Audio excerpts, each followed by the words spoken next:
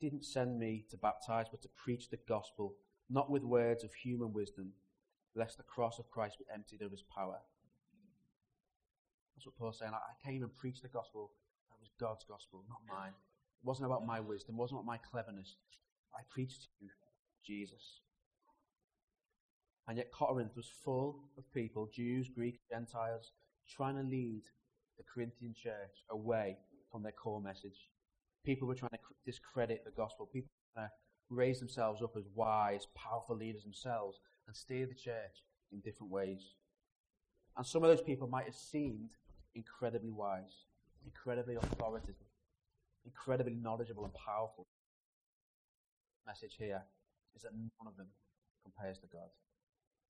And God is the central feature of this passage. We see 9 separate references to God. Paul is clearly ensuring that the focus is shifted from any person onto God, away from human achievement, away from human power, and onto God's wisdom over and above anything that humanity can offer.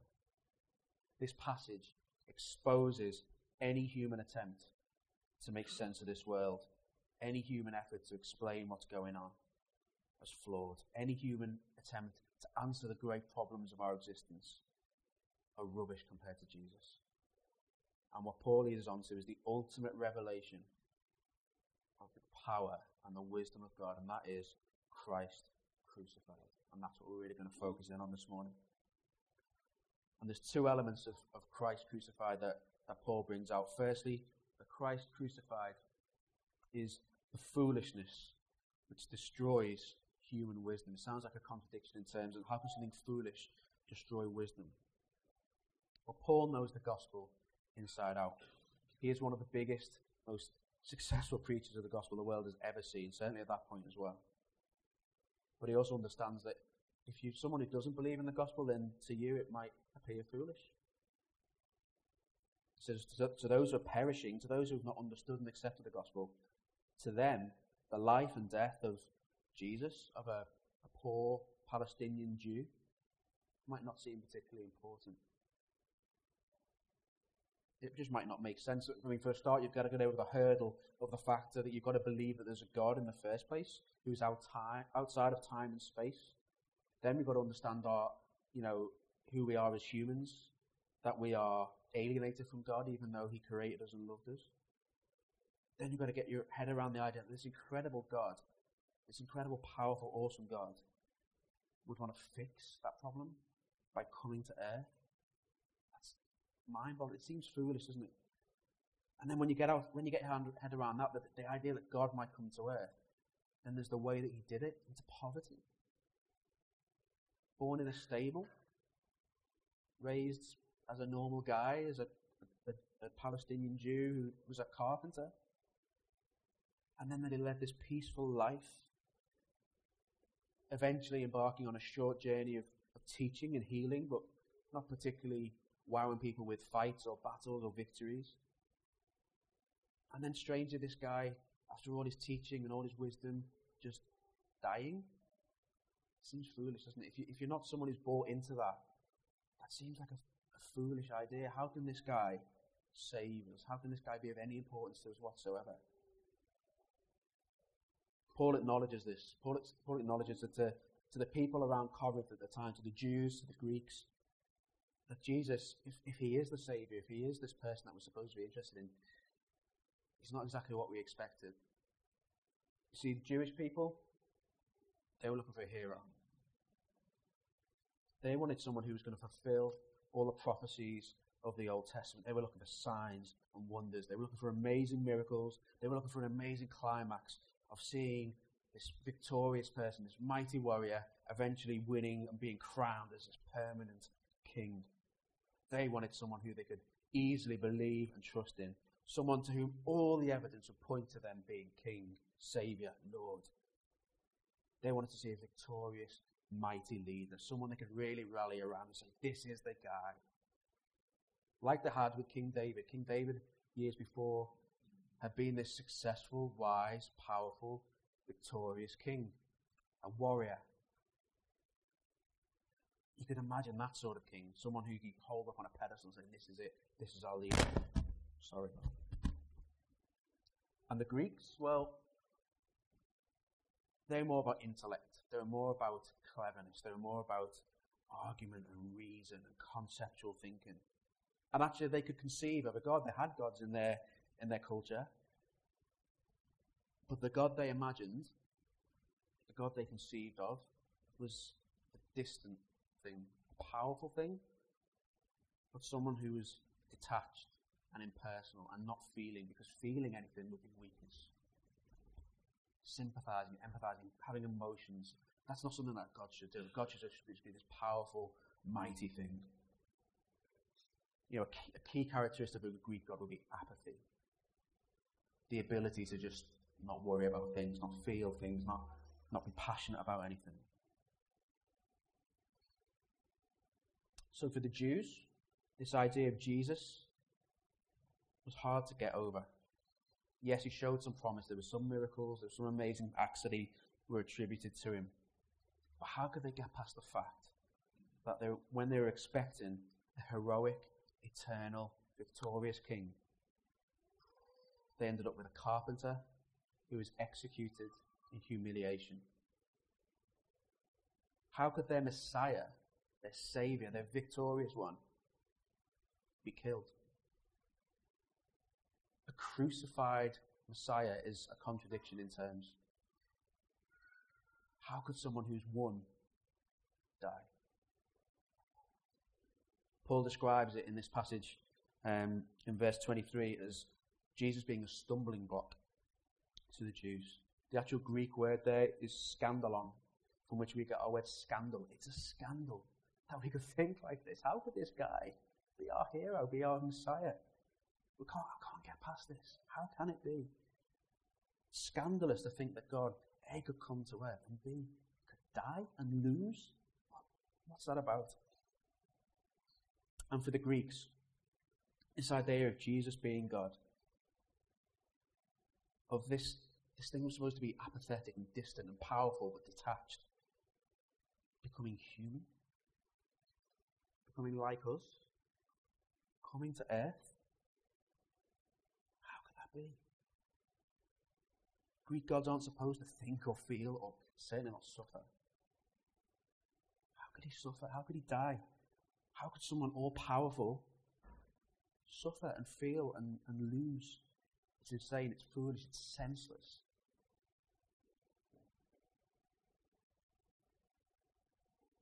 And despite all of this, though, Paul makes no attempt to disguise Jesus. Makes no attempt to dress him up and make him look more acceptable to the Jews or the Greeks or the people in Corinth. He boldly preaches Jesus exactly as he is, Christ crucified. Christ crucified. And it seems like foolishness, but he makes the point. The foolishness of God is wiser than any wisdom that all of humanity can muster. All your concepts of God, all your ideas of what he should be, what he should look like, what he should be, what he should do. It's all foolishness. As wise as you think that is, compared to what the reality is. To someone looking for a Messiah, Jesus' death looks like a catastrophic failure. A supposed hero, a leader, a king conquered by his enemies, foiled and killed.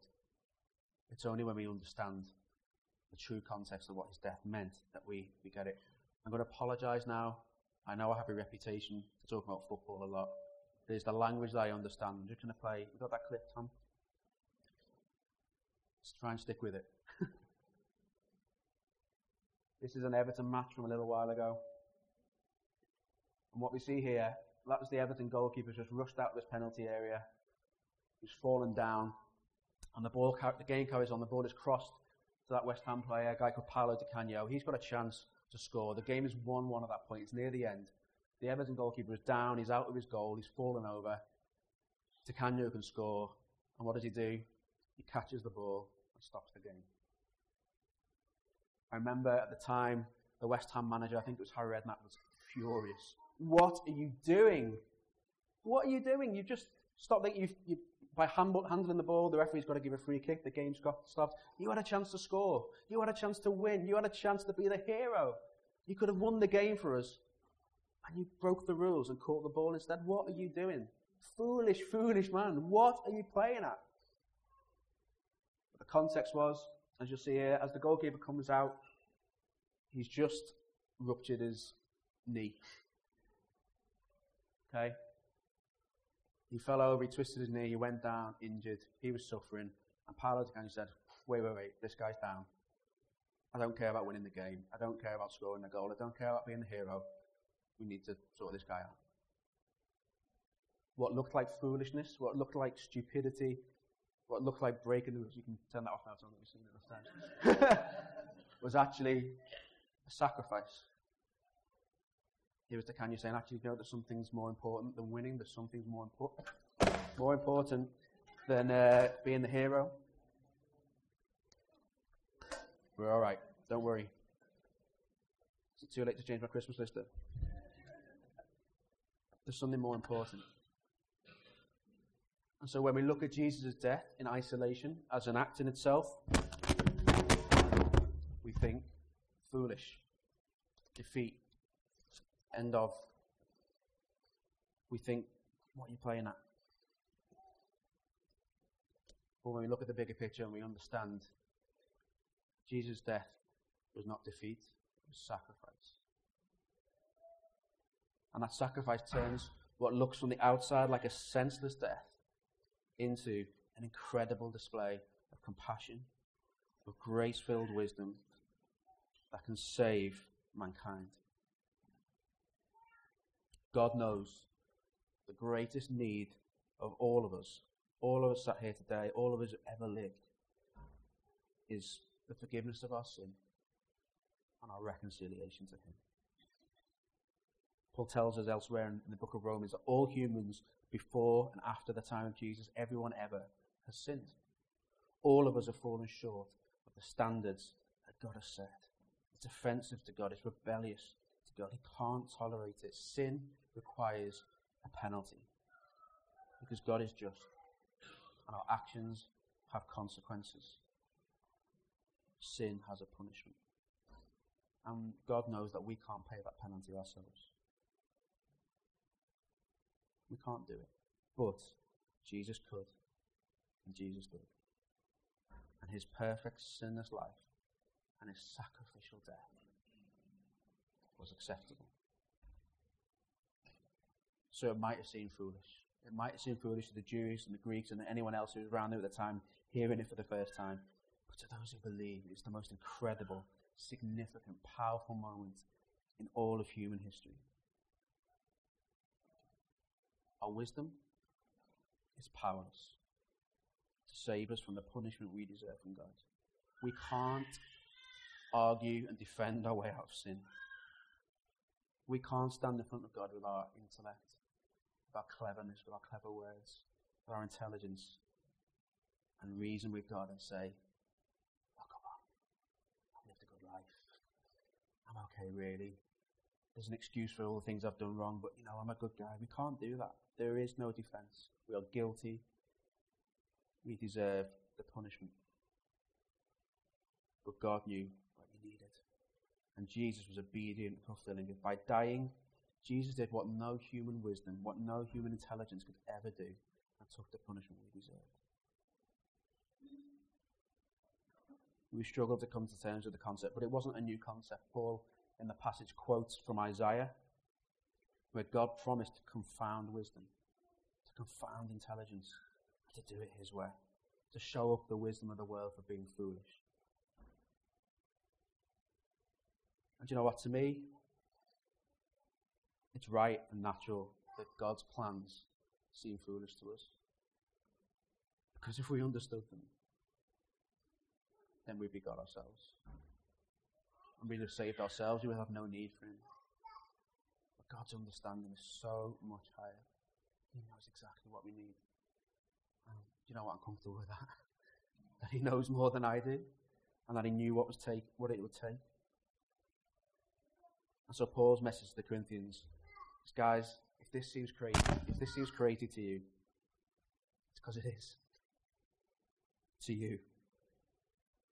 And that's how you know it's not me who's coming up with this. That's how you know I haven't just made this up. I haven't just cooked this up as some crazy scheme. I couldn't if I tried. If I was going to try and convince you that someone was a saviour, believe me, in a million years I would not have come up with Christ crucified. I would never have come up with that. It's foolish to us, but believe me when I say, this foolishness is more packed with wisdom than anything we could ever imagine. And that's the first part of Christ crucified. Foolishness which destroys human wisdom. The second part is that Christ crucified is a weakness which overpowers any human strength or any other strength.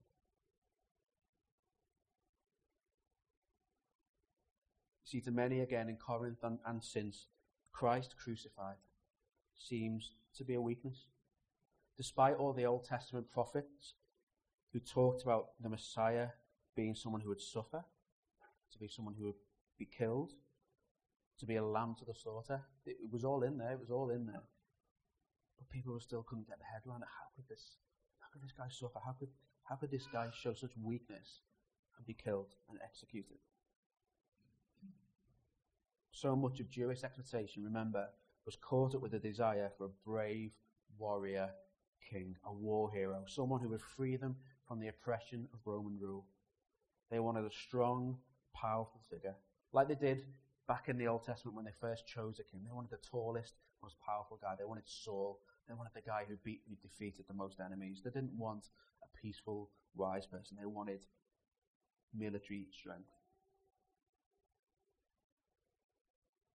A Jewish Messiah should be undefeatable, utterly victorious, utterly powerful and mighty. So what on earth is this Jesus doing?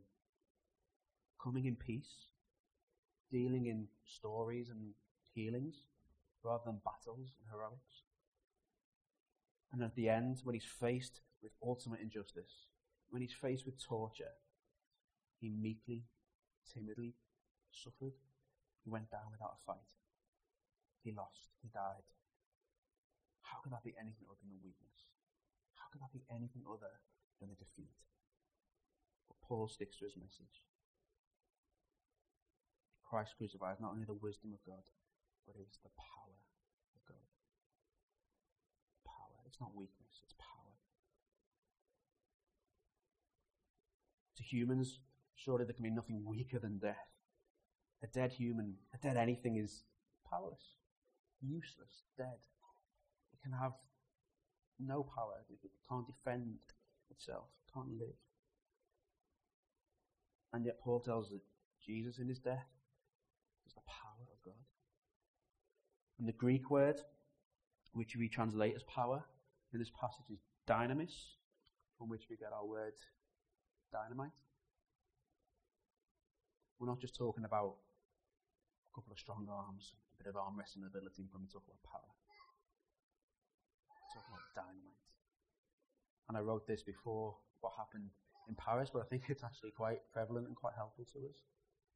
Whatever we can come up with, whatever man can do to demonstrate power and destruction, whatever we can do to harm this world, Jesus is more powerful. The crucifixion and death and suffering and resurrection of Jesus is more powerful than any bomb, any gun, any act of terrorism. There has never been anything more powerful than the life and the death and the resurrection of Jesus Christ our Lord. It's dynamite. That is power. With God, a dead man has the explosive power of dynamite. Jesus' death blew things up. It changed the world forever.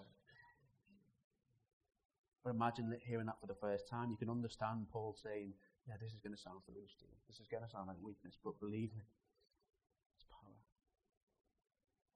Through one man dying, the sins of the whole of humanity can be forgiven. Through one man dying, the rift, the gap between the Creator God and his sinful, rebellious, created people is closed, is repaired.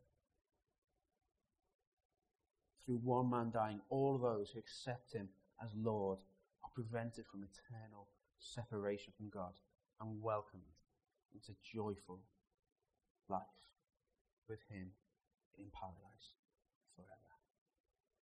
That's dynamite.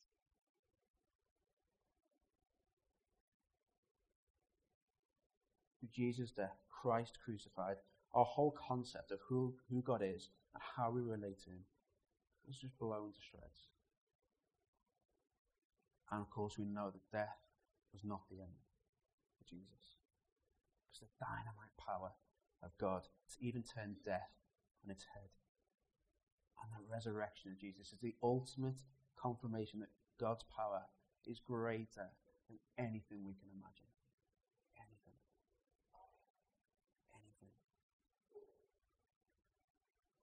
So they're the two things that I wanted to bring this morning. How do we apply them? That God's wisdom is, God's foolishness even is stronger than any of our wisdom. God's weakness is stronger than any of our strength. I think there's two impacts for us. Firstly, in our evangelism, in our preaching the gospel, as we are called to be Freedom Church, to be Christians who bring the gospel to the world. Do you know what? We need not preach anything more than Christ crucified and Christ resurrected. We can avoid complicating the issue with human wisdom, human intelligence, human words. We just need to let God's dynamite do its work. We don't need to demonstrate our knowledge or our power or our authority by trying to sound wise and clever. Clearly that was a problem in Corinth. Clearly there were people trying to do that. Paul is very aware of it. Greeks, he says, verse 22, Greeks look for wisdom. That's what Greeks want to see. They want to see wisdom. They want to hear cleverness. They want to hear an argument. They want to hear something that's going to convince them. So do we, to an extent. We want to figure things out for ourselves. We want to hear something that's going to win us over. We want to come up with our own answers. But we mustn't fall into the trap of making the gospel into an intellectual pursuit. We mustn't fall into the trap of making it into a clever argument or a clever story, because it's completely unnecessary. It detracts from the central message, which is God's dynamite, which doesn't need anything added to it. It's not about what we know. It's not about how we present it. It's who we know. In the early church, there was the Gnostics, these people who tried to turn relationship with God into knowledge. And it was all about who knew what. And special revelation. Oh, I've got this bit of revelation. I know more of you. I'm higher up the ladder towards God than you because I know this and I know that. It's not about that. It's not about that. Because that just nullifies God's salvation. It just nullifies Christ's power. Jesus made clear that the only thing needed for salvation is him. His death, his resurrection, and a belief in that. No, not a level of knowledge, not a level of intelligence. The message of Jesus, Christ crucified, is startlingly simple. I was trying to think, if the gospel was a school subject, what would it be?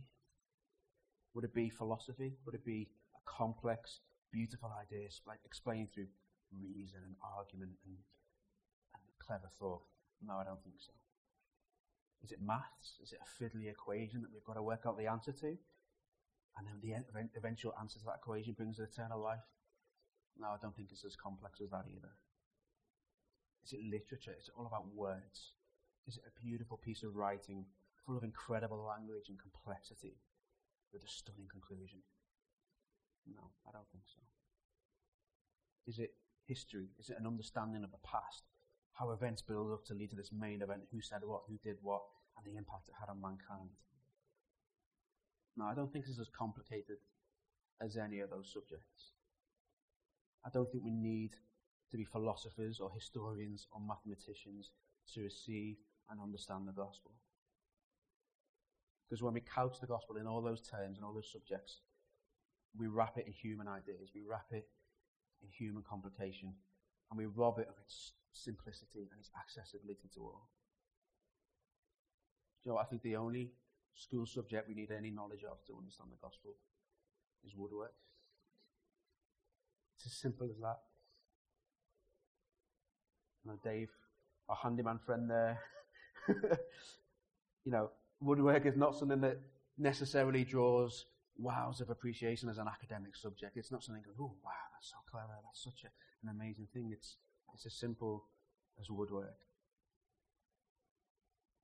Because actually two wooden structures bookend the life of Jesus and explain the gospel to us and all the information we need to know. He came to earth and was laid in a manger, a simple piece of wood knocked together to feed animals out of. Jesus came to earth. God came to earth and was put in a manger. He came and shared in our poverty. He came and shared in our low life. And then he died on a cross. Simple as two pieces of wood nailed together. And that cross, Jesus crucified, an instrument of torture and execution, was where Jesus made his perfect sacrifice for us. And it's as simple as that.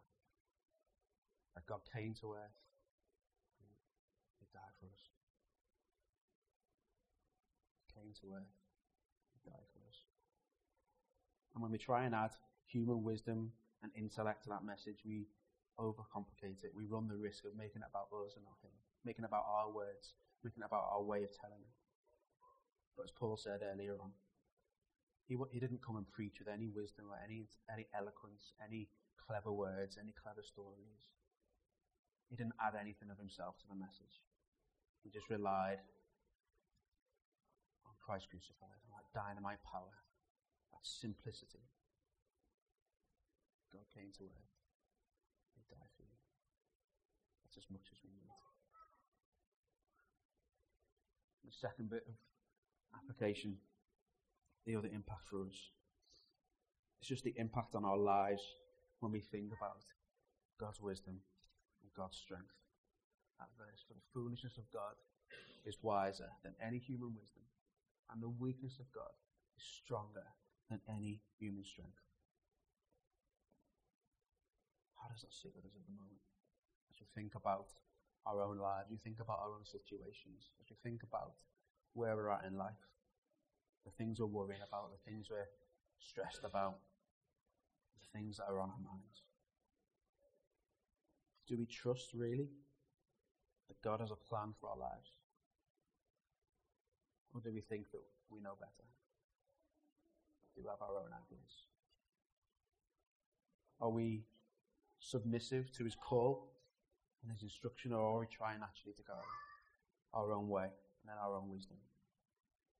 Are we relying on his strength, or are we trying to get everything done under our own steam and without relying on him? Do we believe that difficult situations in our lives can be changed? Or have we allowed ourselves to believe that God is powerless to change the situations we find ourselves in? The message of this passage serves to remind us of the incredible power, authority, wisdom, strength of our God. We can sometimes forget it, sometimes at least not give it the thought that it deserves, but this passage, I think, gives us a sharp wake-up call. Let it sink in again from it. Just close your eyes. Let this wash over you. Think about it afresh. The foolishness of God is wiser than human wisdom. The weakness of God is stronger than human strength. The foolishness of God is wiser than human wisdom. The weakness of God is stronger than human strength. Isn't that incredible? Isn't that so freeing, so comforting, so awe-inspiring? And sometimes I think to myself, do you know what? I'm pretty wise. I'm reasonably discerning. I know you all think that too. Do you know what? Even in my most profound, wise, amazing, inspiring moment, I don't even come close to even starting to get anywhere near even God's least inspiring moment. He doesn't have any. I don't even come close. None of us do. And And yet, why do I make the mistake of trying to do things myself? Of trying to work things out for myself? Of trying to rely on my own wisdom and my own intellect? And sometimes we think that we're pretty strong, that we're pretty resilient, that we're pretty sorted, that we can cope with whatever's thrown at us, that we can cope with what the world is lashing at us. We think, you know what, I can do this. As long as I've had my couple of cups of coffee in the morning, as long as I've had a good lunch, I've got the strength I need, I can get through this. I'm all right. I can make it. I can do it. Doesn't matter how strong we are. Doesn't matter how many shredded wheat you've had in the morning. Doesn't matter what amazing capacity you have to cope with anything. Our strength, our ability, our toughness is absolutely nothing compared to the power and the strength and the might of our God.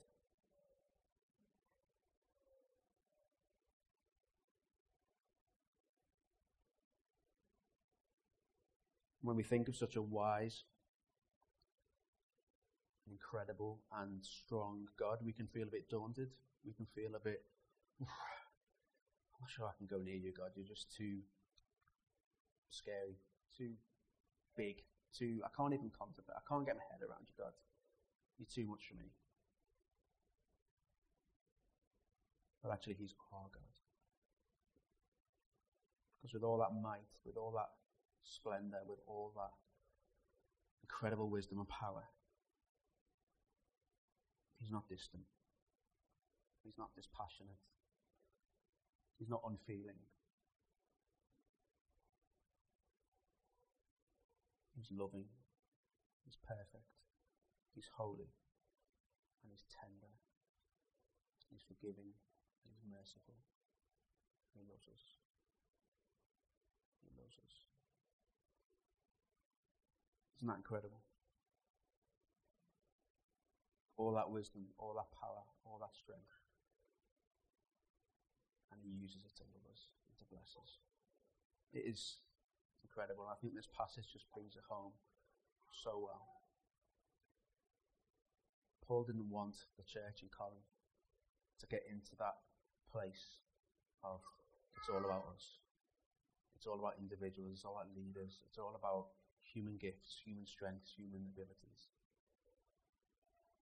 Because ultimately, all of our human ability, our strength, our wisdom, will be shown up what it is. Compared to God, it's foolishness. But God gives us His wisdom, His strength, His might. And that's the incredible, incredible story of the gospel.